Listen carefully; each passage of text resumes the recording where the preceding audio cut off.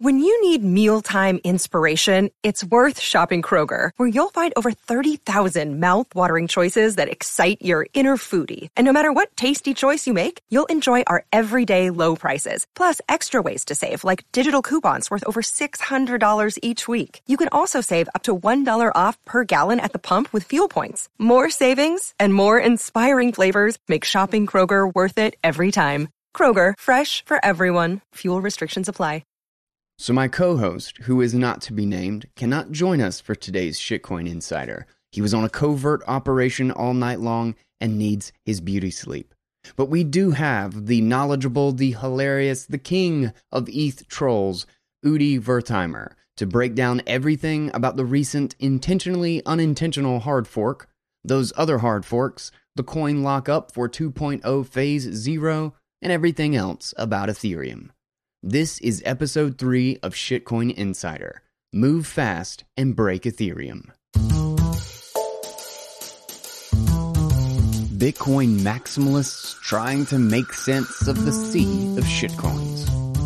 This is Shitcoin Insider.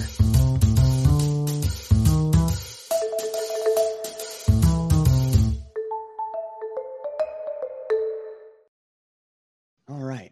Well, this is Shitcoin Insider. So, this is kind of like, I try to be like really nice and like sweet to shitcoiners and altcoiners and all that stuff most of the time.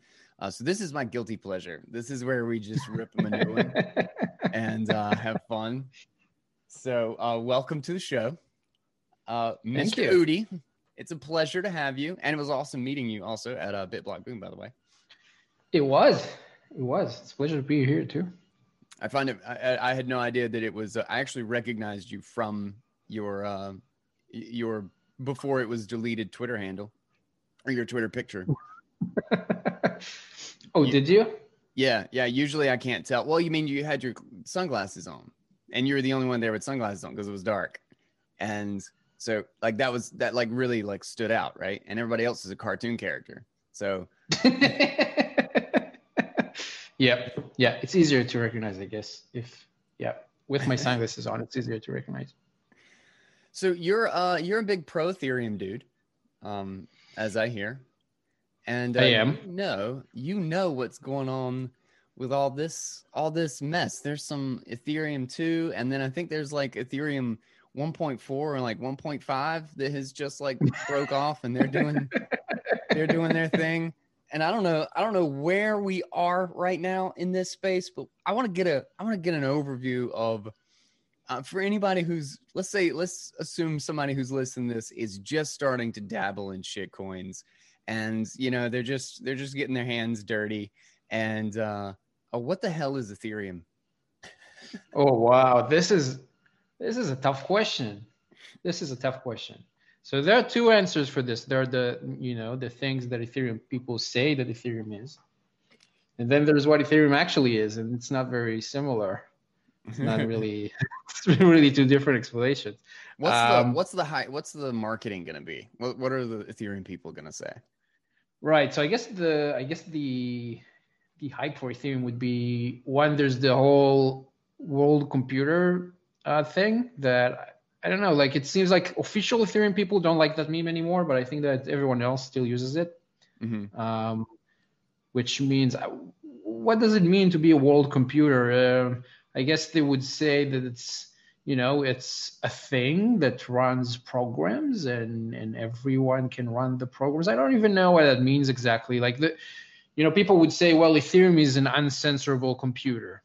There are two problems with that. One is that it's not uncensorable because we know that things have been censored on Ethereum. The other is that like everything is an uncensorable computer. Sorry, an uncensorable computer. Like if you're going to buy an iPhone and you put it in your pocket, then you can do whatever you want with your iPhone. So if it's yours. Do you need somebody else's computer to do that? Yeah. Like what's going on? And your iPhone is like a billion times faster than Ethereum too, and it's cheaper. So what's going on?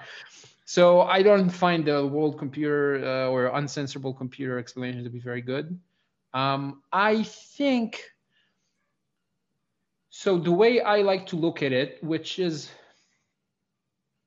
let's say it's the less confrontational way to look at it, I think, is that Bitcoin is a digital asset first. It's I think most of us see it as a form of harder money. And the blockchain for Bitcoin exists in order to allow Bitcoin to exist. It's an implementation detail. It's something that is necessary to make Bitcoin work. It's not the point, though.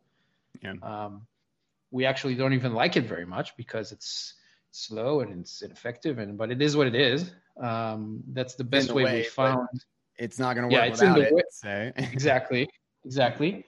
Ethereum kind of flips the script. With Ethereum, they have their token, which is Ether, but the token Ether is only existing in order to allow the blockchain to exist. So they see the blockchain as this big promise that will enable big things. They're not exactly sure why yet. What is it going to enable? It's only been 5 years. Maybe they'll figure it out. But the ETH token, really, the reason that it exists is to allow the blockchain to function. So it's kind of the other way around there. And that's why, if you're going to ask ETH people like what the ETH supply is, they wouldn't know, and they don't care because ETH is an implementation detail for them. They don't care about the asset itself too much. It's there because it's needed in order for the blockchain to work. That's at least the narrative. So I think that's the big difference between the two. Now, what can you actually do with it? It's like, it seems like they keep each year or so, some experiment pops up and is heralded as the next big thing and then abandoned the next year. So that's basically that's what's going on right now. Like right now you have like the whole DeFi thing, which is also like a word that I don't even know how to explain what it is. What is DeFi? Like everything seems to be DeFi. What's not DeFi? That's the question that I want to know. Yeah, like, that's what we did in our first episode.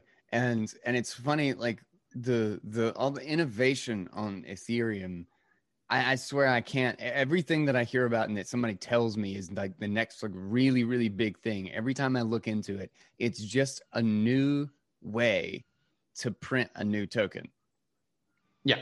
Like it's just a different box with fresh token printing in it. Like it seems like that every single time. Like I keep thinking like somebody's probably building something interesting on top of it. Like what is being built on it is basically it should be agnostic to Ethereum in a general sense. Like something interesting should be built over there. But every time somebody tells me there's a game changer, it's just painting.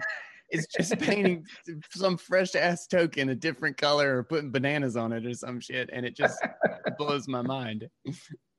Yeah, it's true. It's true, and I think the smart traders or the smarter traders, they realize this. They know that they're not buying their own shitty narratives. They just know that you need a new story every once in a while, and if that sells the tokens, then that's fine.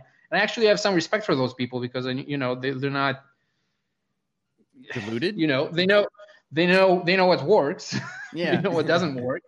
But there are so many people who just genuinely think that this is that it just so happens this time is different. It's it's been the same thing for 5 years straight to no fail, but this time is different. This is really going to take over the world. People are saying, well, people in Wall Street are afraid because DeFi is going to put them out of their job. Like, come on, dude, come on, be serious. It's a game. It's a game. You have names like Sushi and Yam. Come on, dude, it's a game. It's fine. Games are fun, and you can make money with down games. The stock market. Yeah. Like you can't be serious. Oh. No, I don't think they're afraid, dude. I think they're doing fine. Some of them are taking your money. So that's true. That is true. I bet there are a lot of them coming in here being like, this is like the easiest, least regulated penny stock environment I have ever been in. They literally are selling yams. They're selling digital points and calling them yams. And the price just went up 300x. This is going to be the easiest trade of my entire life. Yeah, yeah, yeah. And then the next week the whole thing collapses, like drops 98%, and it's like, yeah, it's fine. It's fine. We always knew. That's how it was gonna happen. It was always planned. It's okay. That's how It's fine. that's how gasoline takes over the steam engine. It goes really high and then collapses completely. Yeah. Oh, that analogy. So I think you just need to take it in the right context. If it's if you're into Ponzi schemes and you want to play this game, then it's fine. It's totally fine. It's the best game in town if that's what you're looking for. But don't go into that expecting to be the next JP Morgan. It's probably not going to happen. Well, yeah, one could argue JP Morgan doesn't do a whole lot different these days. Well, true. Yeah. That's the thing. You're gonna get into this argument with a DeFi person, and eventually that's what they're gonna say. Because you're gonna tell them, well, the whole thing is a Ponzi scheme, and they're gonna say, well, isn't the banking system a Ponzi scheme? Well, okay, fine. Like, so shit, you got me cornered. So it seems like we're in agreement then. Yeah. So, son of a bitch, he's right. So ETH has been making some waves recently. The whole world computer thing fell apart. I guess that really kind of fell apart like a couple years ago when everybody realized that it costs 10 times as much to do like normal computation, and you had to do everybody's computation just to do yours. Which was just seems like a really bad idea for a computer. Well, you're in the 1% for realizing that. I think most people don't even. That doesn't even click. And so we've been hearing about when did ETH 2.0 start? Because ETH 1 we know is not going to work, but luckily they're moving to ETH 2. Right. How long is going on? So this is amazing. So if you remember, I think ETH topped in late 2017, depending if you're looking at the dollar price or the BTC price. If you're looking at the BTC price, it actually topped before. But 2018, didn't look great honestly for anyone in cryptocurrencies, but especially for ETH people, because it just collapsed and all of the narratives collapsed, and it was a pretty bad year. And what they did is, every year they have the DevCon conference, which is an official Ethereum Foundation conference in I don't know, wherever. Yeah. And in the 2018 one, Vitalik went on stage and he announced Ethereum 2.0. That was the keynote thing. And he described many ideas. And, he didn't give a firm date, but, he said they're pretty close, that it's the culmination of research that they've been doing for a long time since Ethereum started, basically. That's so the narrative is that since day one, they always said that they will need to do significant upgrades and changes to the way Ethereum works with things like proof of stake and sharding and whatever. And there was research going on really since day one, and they're saying, we figured it out. It's really just about coding it up now, and we have some of that ready too. So it's it's going to be a few months of effort. 2 weeks, TM, 2 weeks. I don't recall if Vitalik actually named. I don't think he named any date, but okay. But then all of the other Ethereum Foundation developers who were there have a lot of media interviews in there. You can look them up in YouTube. It's pretty funny. You can see them talking about, probably by the end of 2018, we're going to have Ethereum 2.0 launch. So that was cute. And we're now at the end of 2020. And actually, it's funny because it's really hard to say so Ethereum 2.0 is pretty complex, and they realize that it's complete. So it's basically a complete restart of the whole thing. It's completely rebuilding the whole thing from scratch. And they realize that this is a pretty Herculean task. So they have it done in stages, and there are, I guess, 3 main stages. And the first one they call phase 0, which is basically nothing. So the phase 0 is completely unusable. Like there's literally nothing you can do with it, nothing. And the idea is you're going to take your ETH coins and you're going to lock them up in a special contract that will not let you take them out of the contract, so they're stuck there basically forever. and you're going to start running a parallel network that takes those coins from the old contract and basically gives you staking rewards based on the number of coins you locked, but you can't move them. So you get somewhere there's going to be a number that's increasing for you, but you can't move them for any reason. You can't send them to anyone. You can't use smart contracts. You can't do anything. So it's kind of like a one-way peg. Like they're basically doing a proof of burn sort of to a new network. Okay. Yep. That sounds risky with Ethereum's contract history. Well, I mean, I think the main risk is like the idea is that in the next steps that are probably going to take years, but in the next steps you're going to be allowed to move those coins eventually, the new coins that you got. Okay. But the risk is like, yeah, but who says who's to say that it ever even happens? Because remember, phase 0 was supposed to happen in 2018, and we're in 2020 now. Arguably, so some people might have heard that Ethereum 2.0 launched recently, but that's not accurate. Like, first of all, they're talking about the phase 0 thing, which is completely non-functional. But even that didn't actually launch because they have this. They have this threshold. It has to reach a number of coins that's burnt in order for the thing to actually start. And I think they're at about 10% of the threshold right now. Hey. So, yeah, it's nowhere near. Wait, what happens if they don't get to 100%? What happens to those other coins? So that's a good question. I'm not sure. Like, what happens if you let's say you're one of those 10% and you deposited those coins or locked those coins in this contract, and the contract is designed to not let the coins out. And what happens if they never reach the 100%? I don't know. It's a good question. Are you locked out of your coins forever? I don't know. I guess what they could do is, I mean, the plan is that eventually when the phase 1 thing occurs or the phase 2 thing occurs, they're going to fork Ethereum 1 to allow coins to come back. That would require a fork.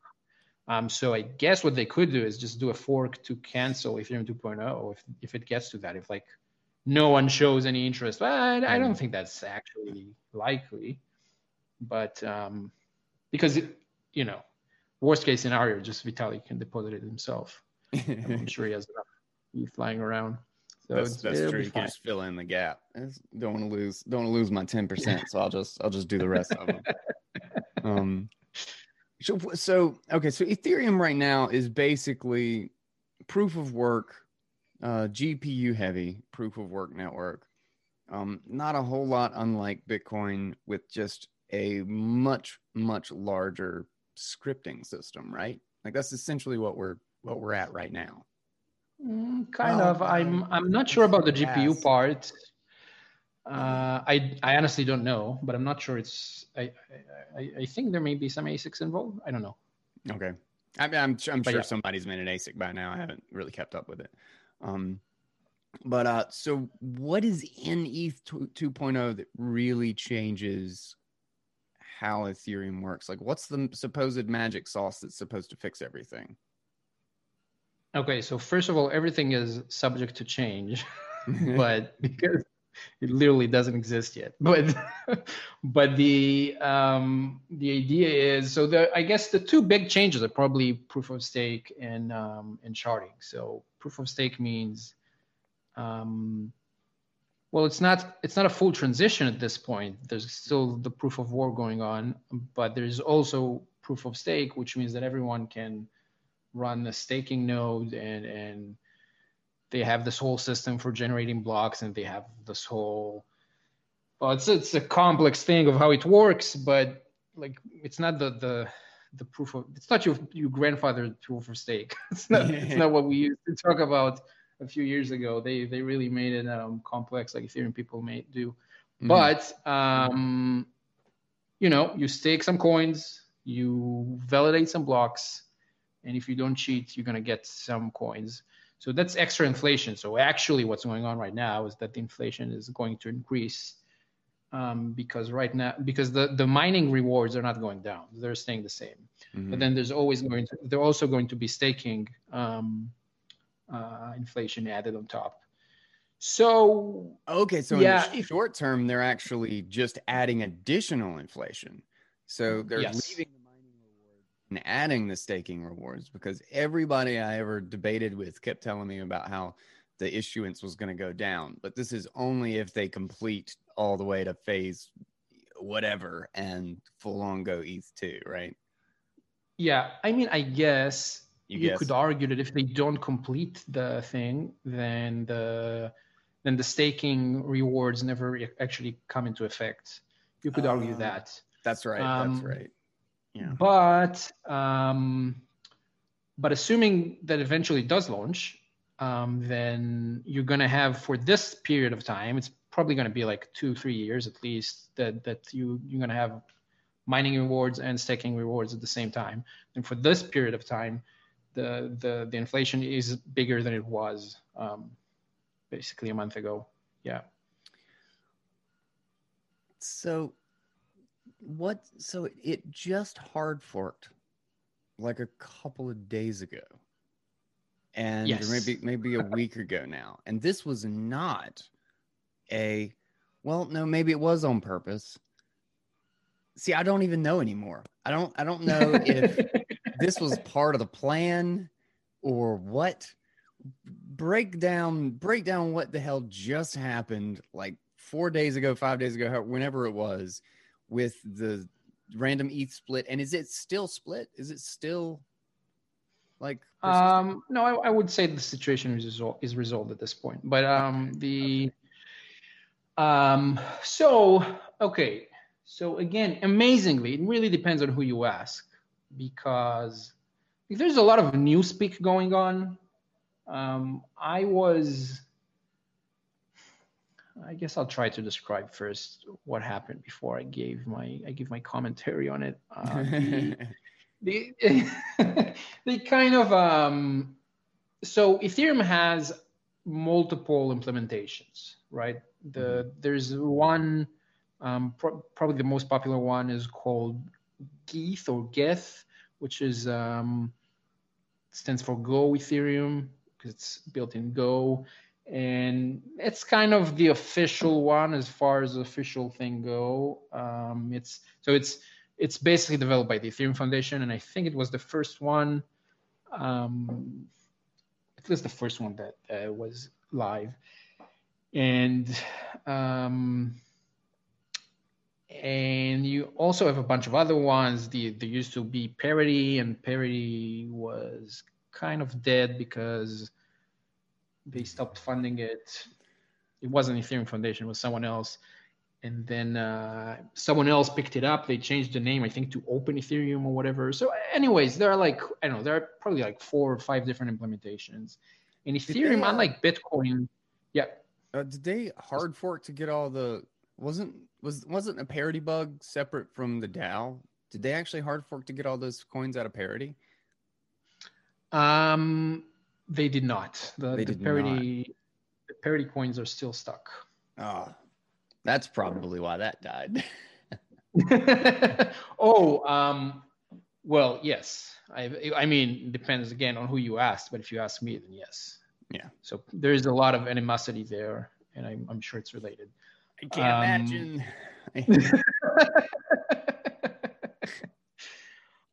Yeah, but it's okay. It's just $100 million. You know, the funny thing is that all? They did this ICO for Polkadot or whatever it was, and it was, I think it was 9 figures, and then the majority, it wasn't 100 million, it was close to 100 million. And then so the majority of it gets locked up forever. And they make this announcement. It's a bummer. We hope we can claw this back somehow. But if not, it's fine. We have the funding we need. Polkadot is not in danger. So we just raised 4 times more than what we needed. It's all good. Don't worry about it. So the project is okay, everybody. I know this is your top concern. We just lost $50 million. It's fine. It's fine. We're moving on. Okay, so but that's not related at all to the recent bug. So there are multiple implementations, and Ethereum, unlike Bitcoin, also has a specifications for how it's supposed to work. I guess there's this document that I think they're referring to the yellow paper when they talk about the spec. I'm not sure. The Maybe yellow there's paper? form of spec. Ooh, that's yeah. So bad. when so Why the yellow paper? Yeah. So when Ethereum started, when Ethereum was still a little ICO and didn't launch yet, they had the white paper, which was the white paper was for ordinary people, quote ordinary people which didn't have a ton of technical information, but actually it was fairly unreadable on its own. But it was way more complex than the Bitcoin white paper. But then the yellow paper was sort of a formal specification for it. I think it was dozens of pages, I believe, if I remember correctly. And I couldn't get past the first paragraph of it. It was completely Chinese to me. But I think can't get past I'm not sure if they're referring to that as the spec or if there's something more modern these days. I don't know. But anyways, there's something, and the implementations, I guess, are supposed to stick to the spec. Now, Bitcoin people will say, especially developers, especially protocol developers, will say that this is insane because, the thinking goes around Bitcoin. There's famously no spec in Bitcoin, and the thinking goes that let's say you have an implementation and you have the spec. So then the Bitcoin implementation is found to have a bug. Then, is the spec wrong or is the implementation wrong? Because the implementation is what people actually run, and this is what actually shows you your balance and whatever. So are you actually going to change it? If it's just if it's just a stupid bug, if it's nothing, are you going to change the spec? Are you going to change the bug for everyone and roll it back just because the spec says so? That seems like a silly ordeal. And indeed, in Bitcoin, there are many of those bugs. There are technical bugs related to multi-sig and a bunch of stuff that are they don't matter. You work around them. But if you had a spec, then you would just all transactions from the past will become invalid because you just changed the implementation to fit the spec. Yeah. Anyways, so it turns out that the Go Ethereum implementation was out of sync with the spec in some way. There was some bug that existed in that implementation, but not in the other ones. And that bug could have it basically, if some specifically constructed transaction would trigger the bug, then it might cause a split with the ones who actually process it correctly based on the spec. But the thing is that Go Ethereum is the most popular implementation. There are other ones, but hardly anyone uses them. There's one that is used by maybe a small percentage of people, and the rest are almost not used by anyone. So the stance of the Ethereum Foundation is our implementation was not in sync with the spec, so we changed it to be in sync with the spec, and there's nothing to say about it. Basically, we just changed it, and that's it. And you should have updated. It's your job to just update it. And they didn't, they changed it back to be correct, but they didn't tell anyone for months. This is completely incompatible if somebody took advantage of that difference, essentially. Yeah. So what they were actually doing is, because they call it fixing the bug. So they call what they've done fixing it. But the thing is, because they didn't tell anyone, and most people, or at least I don't want to say most people, but a lot of the important people, a lot of the important entities did not update. So that would be Infura, which runs the infrastructure for tons of Ethereum apps and tons of exchanges too. And a lot of other people chose not to update their nodes just because in the past updates had bugs. So they were just, because there was no critical updates announced, there was no critical bugs that they knew of, they said, okay, we're going to stick with the old version until, maybe next year we'll upgrade. There's no hurry. And they did so, it was a calculated decision. They weren't slacking off.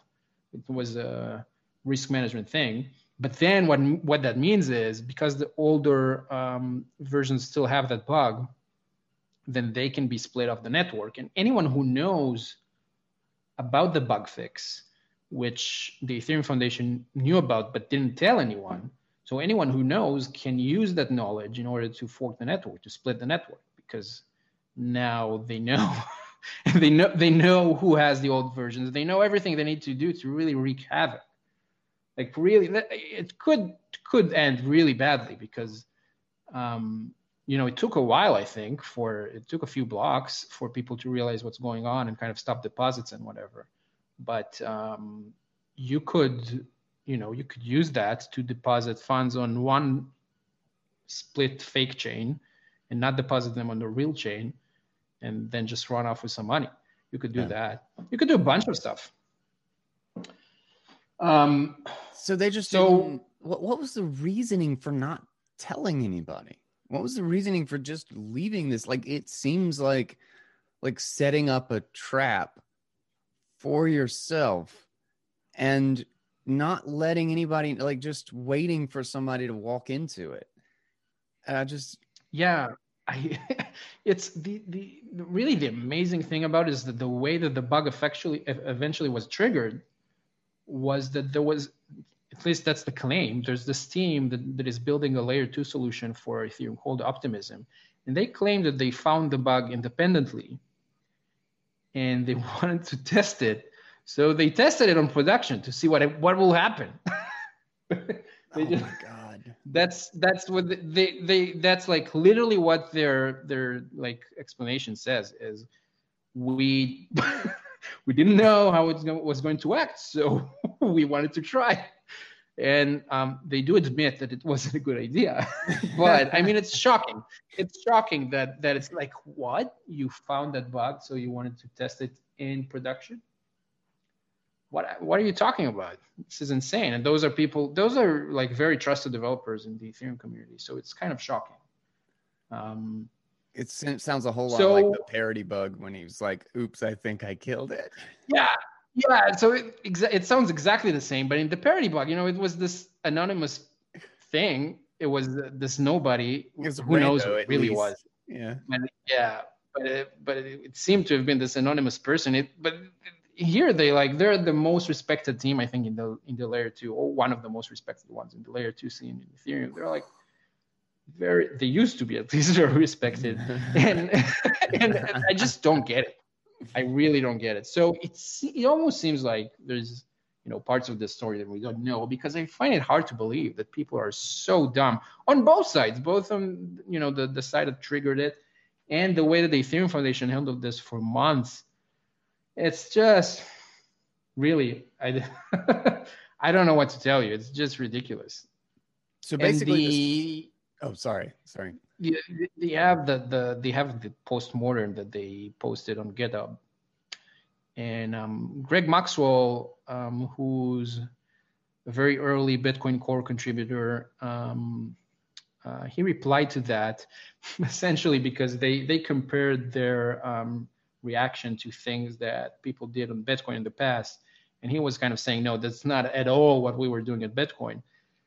And he was saying, when there were definitely bugs in the past that affected Bitcoin Core and were fixed without making an announcement, because the idea was that if you're going to make the announcement, you might put people in risk, and you want to wait until people upgrade.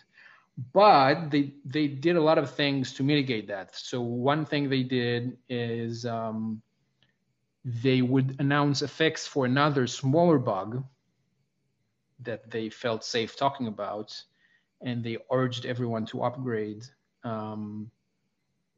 because of the smaller bug, knowing that this is going to push the fix to the bigger bug, and that people are going to upgrade because they know there's something going on, even without revealing the exact real serious bug. So that's one thing that they always do when they use that tactic. The other thing is that they try to first protect people who do not upgrade too. And the way to do that is usually to make sure that miners don't even include transactions that can trigger the bug. So you essentially make transactions that can trigger the bug, you make them out of consensus, basically. Mm-hmm. So that way, if enough miners upgrade, that's going to protect people who don't upgrade. Mm-hmm. So those are two tactics that they use in Bitcoin, and in Ethereum they just didn't. And it's really fun. It looks like they just didn't think of the things that could happen. Like they did. That's what they say, at least. And they present, the postmortem says that, what's the wording that they use? That it was the right call, that they believe they made the right call. Which really, I mean, come on, you did not make. It's pretty clear that you didn't make the right call here. It's maybe the right call to fix the bug without announcing it at first, maybe, but then you have to take some precautions if you're going to do that, because that's a risky thing to do. And they just didn't take any precautions whatsoever. And it's been like, I don't know, 4 months, 6 months, I don't even remember the exact, but it's been a few months since they did that. And when were you planning on telling people? Like 2025? When Ethereum 3.0 launches? When were you planning on telling people? Oh man, I don't know. It seems so crazy that they like it's so polar opposite. Like the thinking in Bitcoin is that that no matter what, protect like you said, protect the old clients, protect everybody, make sure that this can't split the network, that this can't cause huge infrastructure level problems, because we want to stay in consensus. We want to keep the same fundamental rules of Bitcoin. We don't want to be risking the money. And again, maybe this goes back to the very initial perspective difference of ETH is just there to make the blockchain work versus the blockchain is there to make Bitcoin work. Like, just that difference in perspective is that we want a secure, reliable, immutable money. And they're like, whatever the money is, just throw some points out there so that we can have this really slow, big, hulking database. Yeah. This is the future of databases. Yeah, I think I think one difference that is a bit hard to spot is that with Bitcoin, if something really goes wrong, let's say there was an inflation bug and people were actually using the inflated coins before people caught it, and then it becomes a mess, because what are you going to do? So some people are going to be out of money if you're going to fix that, and then you might end up, or maybe it's something even more complex than that, and you're going to end up with a few proposals for fixing it, and then you're going to have two competing proposals for the fix, and that becomes like a political nightmare. So I think they really want to avoid that. They really want to avoid a situation where, where someone has to make this political leadership decision, because there really isn't anyone who can take it. Mm-hmm. And then if something happens that requires this leadership position, then we're going to have a big problem on our hands, probably a few, maybe, few hard months in front of us. And on Ethereum, though, if there's a problem, if there's a bug, if there's whatever, if extra inflation, if there's really anything, then there is leadership that can take the decision. So it's not such a big deal. They just, they're going to just decide what the fix is, like they did in this particular instance. They decided what the fix is. They didn't even see. They didn't even tell anybody. Yeah, you don't even need to know. We decided for you, and we decided you don't need to know, and that's it. And so you really don't need that.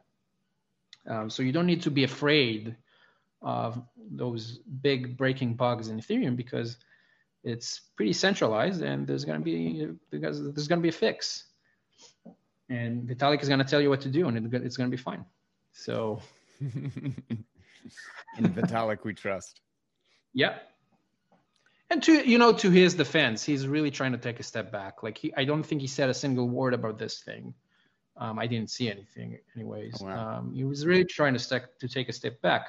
But again, if really shit hits the fan and things really get bad, then I have no doubt that he will pick up the gauntlet and just go with the solution that he likes, because that's going to fix the problem. So I guess, I don't know if it's an advantage or a disadvantage, but it is what it is. So it's basically everybody, like the solution or this is what you got to do answer was just everybody to upgrade to the exact same client, like to the same version of the same client. Yeah. Well, I mean, if you were on the other implementations, you're fine, because they didn't even have the bug in the first place. Okay. But yeah, if you're on one of the everyone that is using the Ethereum client, then yeah, you should upgrade to the latest one.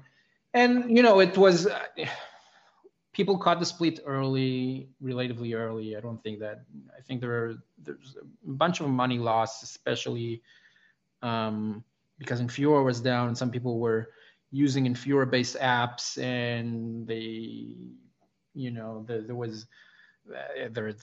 the Oracle stuff going on. There was a lot of adjacent non not transactional use cases that were affected. So people lost. I remember seeing someone talking about a few $1,000 that were lost by some people on some project, and maybe some others. But it's for Ethereum, that's nothing. You lose 7 to 8 figures every day on. Come on, we're talking about tens, hundreds of millions of dollars, guys. Get out of here with those peanuts. Get out of here. Yeah. Good Lord. That's just Ethereum. Yeah. I think people are okay with it. It seems to be. I mean, that was one of the things that you said in your pro Ethereum thread or whatever that I thought was kind of funny, is that this is all priced in. Is that everybody knows this is how Ethereum works. And this has been going on for years. Like this is every single time they have some huge problem like this, it's kind of reinforced that this is sort of the treatment, or that things are going to get rolled back by the central group that controls it. Everybody's just going to do what they're told by the people in charge, that this is a highly centralized project and everybody kind of knows it. And so when things like this happen, the price isn't going to dump, because they're already expecting all of this. This is an eventuality, this is just going to happen at some point, which is hilarious in some respects, but then just kind of fascinating in another way. So, yeah, it is interesting. It's the very different perception that people have on the Ethereum side. They don't expect it to be Bitcoin. I think, it's I think it's pretty obvious at this point that Bitcoin and Ethereum aren't competitors, really. Yeah. What does happen is that Ethereum marketing people often try to position Ethereum as a Bitcoin competitor just because Bitcoin has all of this mainstream interest that Ethereum doesn't. So they try to position it as a competitor, but it's really not. It's really not doing the same thing. It's really not trying to do the same thing. It's completely different.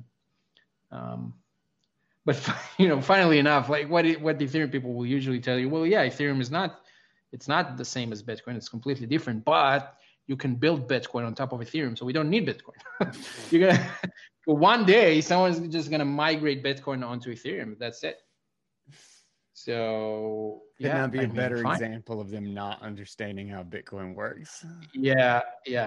I think it's more likely that someone is gonna migrate Bitcoin onto Google Sheets than to Ethereum. But we're just maybe gonna put Bitcoin on top of the bank, and it will be the same Bitcoin. Well, it will be cheaper and faster than Ethereum, though, so I don't see why not. But exactly, and that's what wins. But yeah, if we're gonna migrate away, then I don't think we're gonna choose Ethereum. But fine, you could pick anything. You could, but you're gonna go with Ethereum. I don't think so. But are we gonna? Yeah. How many stages of Ethereum 2 are we gonna get? And this is gonna keep happening. Like, is this just gonna be like a regular occurrence during all of this? What you mean, like those bug things? Yeah, just forks, I just can't imagine that these phases just don't have headache on top of headache on top of headache here. It's part of the marketing machine. The phases have to be very big and disruptive. That's kind of the point. That's a very different thing from Bitcoin, but they want it to be this main event that everyone's going to talk about. It's going to affect you and disrupt you, and so it's kind of designed to be that way. Yeah. It's kind of unbelievable because the point. What I find interesting in Bitcoin as a money is that I know what it's going to be like in 20 years from now. I know what to expect. You could just lay it out. You know exactly what's coming. Yeah. And that's like, if we didn't have that, I wouldn't be interested. That's the thing, because I can buy stocks, I can buy bonds. I don't need a blockchain-based penny stock. I have other penny stock. I don't need that. I get that it's cool, but I don't like. It's not particularly attractive. The thing that makes Bitcoin different than all of the other assets that existed before it is that you know what's going to happen in 20 years, and they just threw that out of the window. Like, you don't even know what's going to happen next month. You seriously don't know. No one can tell you in the universe. Nobody can tell you what's the Ethereum inflation going to be in a month, because they don't know if this 2.0 thing is going to activate tomorrow or in 3 months. No one knows. So it's impossible to tell you. It's bigger than the supply gate thing now, because that was like more of a technical thing of how do you count. But now they literally don't know what the inflation rate is going to be in a month. So, like, what's the point of the thing? Lowest viable something. Don't you know?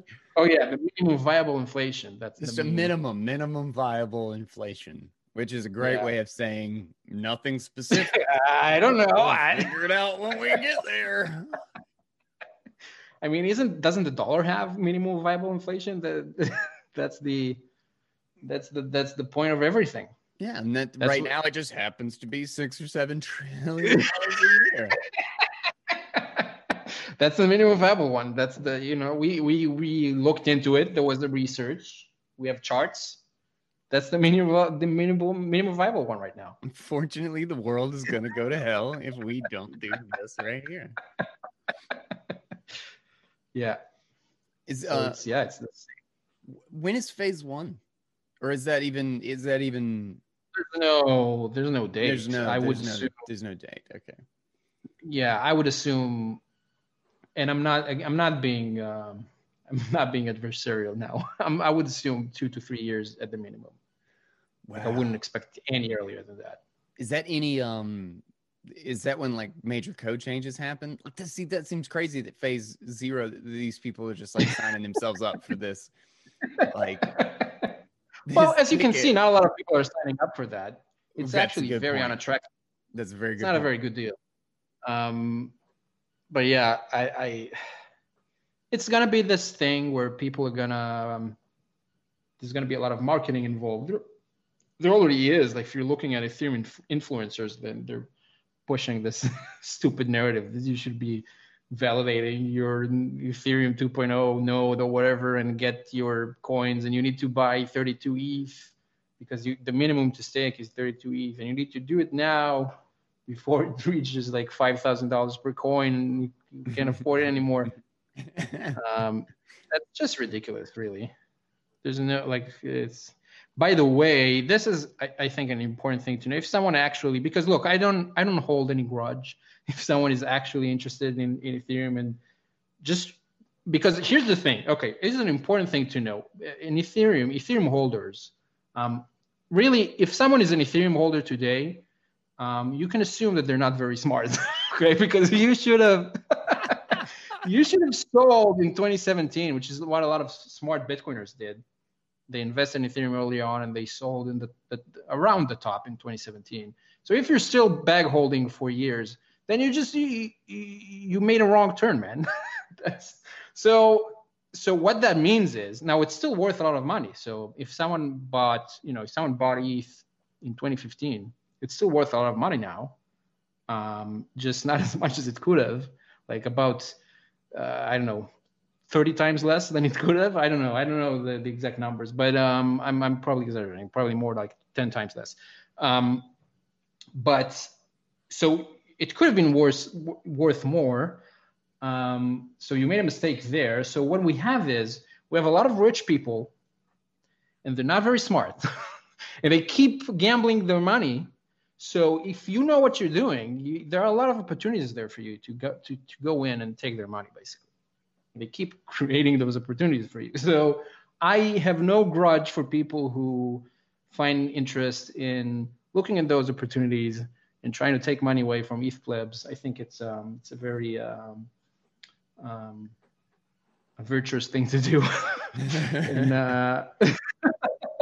And so if you're someone who's looking at Ethereum 2.0 and you're thinking, well, is there an opportunity there? Then I would just point out to you that the whole 32 ETH meme is just a meme. You don't need 32 ETH in order to stake. You can buy as many ETH as you want, and then you can just pool them. So there are a bunch of ways to pool them. You can pool them at an exchange, or at some staking provider, or there are probably going to be like some smart contracts to do that as well. So there are multiple ways you can pool your ETH with other people's ETH and just stake that way. You don't actually have to own 32 of them if that's more than you can afford or whatever. So just keep that in mind. Most of the memes around staking are just memes. And if you want to play, the shitcoin casino, and I kind of feel the same way. Like I don't really like. I just hate it when people are delusional or lie about why they're over there, or like I don't really care. Like I've had a history of buying shitcoins that I thought might go up for the next 5 days and then dumping them. Like I play a little bit of casino slots every once in a while. And so like I don't have really anything against people personally, but I just think it's a terribly stupid thing to do. And I hate it when somebody goes in there delusional thinking like this thing's going to change the world.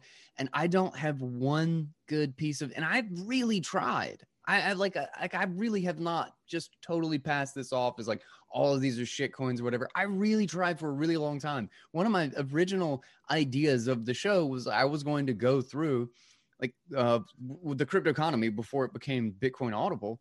Was I was going to go through and I was going to like have audio for like 100 white papers for the top coins or whatever, and really dig in to see if any of these things had something useful. I was really interested in Namecoin at the beginning. It seemed like it would be great to have a decent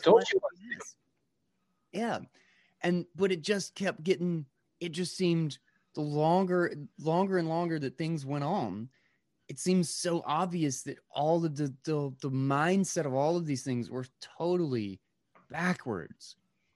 And I don't know. I just don't. Yeah. I just hate to see people get butt raped in these projects. just have their money just stolen from them while they're squealing at me about how this is going to change the world. And I'm like, dude, there's not even sad. It's so Yeah. sad. It's so sad. I feel so bad for a lot of the people, but then they call me stupid, and I'm like, man, I'm trying to help you. God. Yeah, people have to learn on their. I think um, some of us have had it easy in a way because we, especially if we joined the space before it really became like super commercialized in 2017, Yeah. then we had the chance to see, to have a view that people today don't have, and Yeah, I definitely benefited it from was. that. Yeah, it used to be easier to look at Bitcoin and say, okay, Bitcoin is obviously like the thing, and the rest of them are, it's most. I'm interested. I'm gonna look. I'm gonna be cautiously optimistic. That used to be easier. Now, like you're probably not gonna even hear of Bitcoin first. No, well, I'm exaggerating, but it's very possible that some marketer is gonna get to you with some other coin before you really had the opportunity to learn about Bitcoin at all.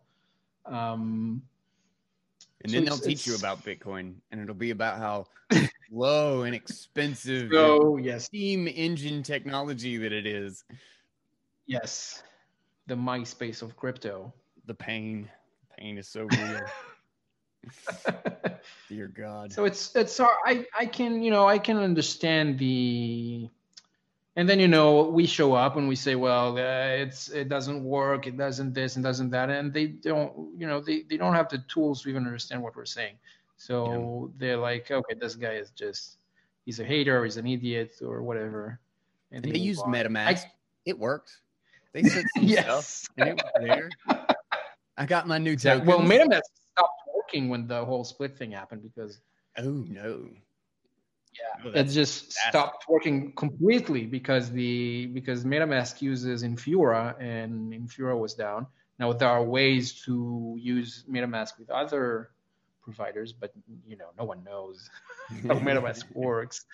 so so it just suddenly all of the apps stopped working.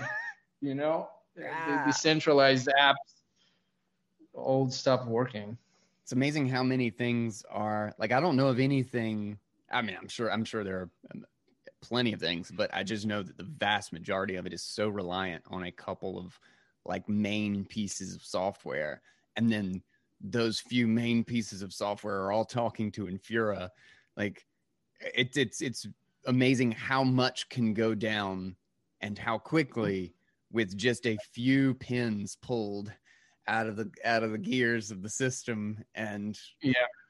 oof, it's just really lots of single points of failure from my perspective. And each of them is the single point of failure. Like it's like reverse multi-sig. With multi-sig you have like you have the benefit of if a few of them go wrong, then you're still fine. With with Ethereum, they keep adding on single points of failure. If any one of them goes down, then everything goes down.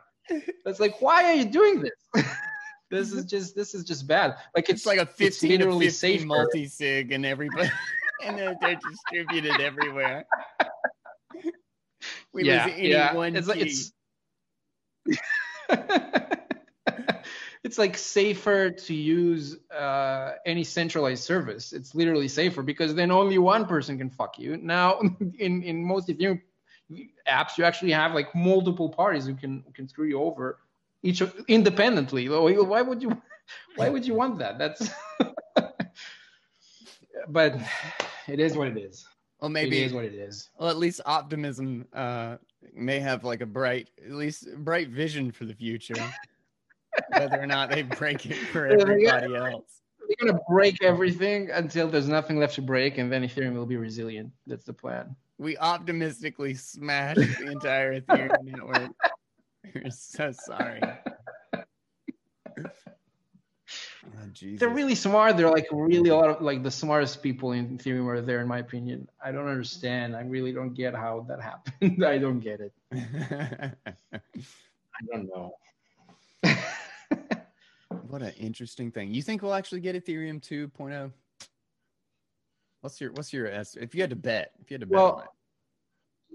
Yes, but maybe not in the way people think. The thing about Ethereum stuff is that you can always change what the words mean.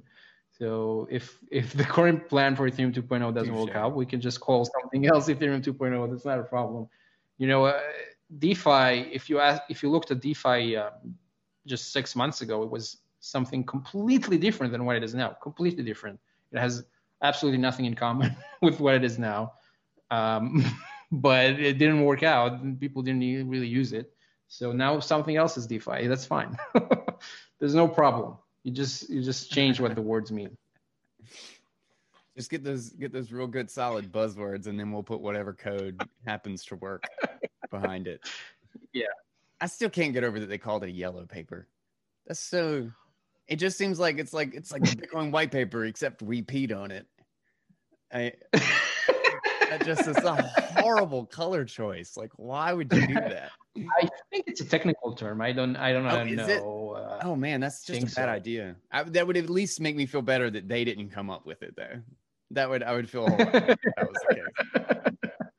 No, I mean, I think they didn't come up with it. I think I'm not sure. I think maybe I'm wrong. I think that's what it means. Like the yellow paper is more. We'll give them the benefit of the doubt. We'll give them the benefit of the doubt. That was 5 years ago, 6 years ago, whatever it was. All right, man. Well, yeah. I think we've pretty much covered. We now know what Ethereum is. You now know what Ethereum is a world computer run by some dudes who will break it and won't tell you. And tell you. But it's fine. They get you back. It's okay. Fix it then. They'll fix it then, and they made the right decision. Just download whatever they send, whatever files they send you, and install it, and you'll be good. You'll be good. Yep. Oh, man.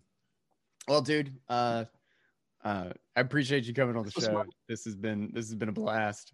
What you got to show? I'm sure you got some good stuff for the Shitcoin Insider audience here. Well, now that I'm no longer on Twitter, I deleted my Twitter account. I'm out. Monster, you monster. Yes. So now that I'm no longer on Twitter, I recommend everyone and anyone to keep following my escapades on havefunstayingpoor.com. This is where I am right now. Sign up and you can see all of my crap. That's it. Do I get most of that in the Pro Ethereum channel, or do I need to go to Have Fun Staying Poor? It's a completely different. Pro Ethereum is for, we have Ethereum whales there. We have, the top Ethereum investors are subscribed to Pro Ethereum alerts, and they get all of the Pro Ethereum data. So that's for people who are Pro Ethereum.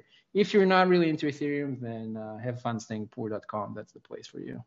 All right, I got it. I just joined. I can't believe I didn't know about this one. I feel like I was out of the loop. I'm so glad I had you on just so I could fix this. Amazing. All right, dude. Well, I'm gonna give some hell to my co-host for apparently maybe not waking up or just totally forgetting that it was today. And I'll bitch at him and tell him about what a wonderful time we had. And maybe we can do it again in 3 or 4 years when ETH 2.0 phase 1 starts.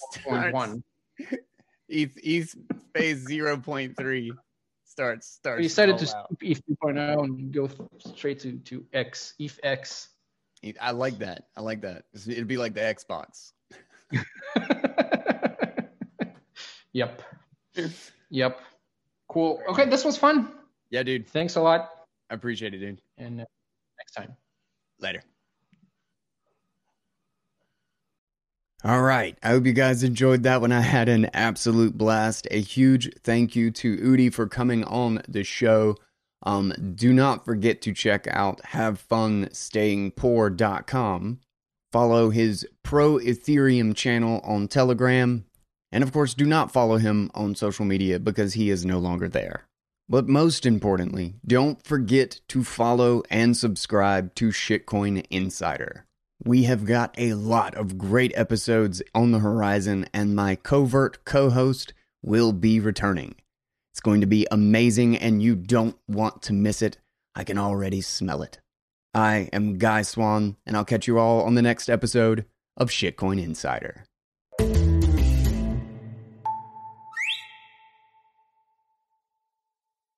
This podcast is part of the C-Suite Radio Network, turning the volume up on business.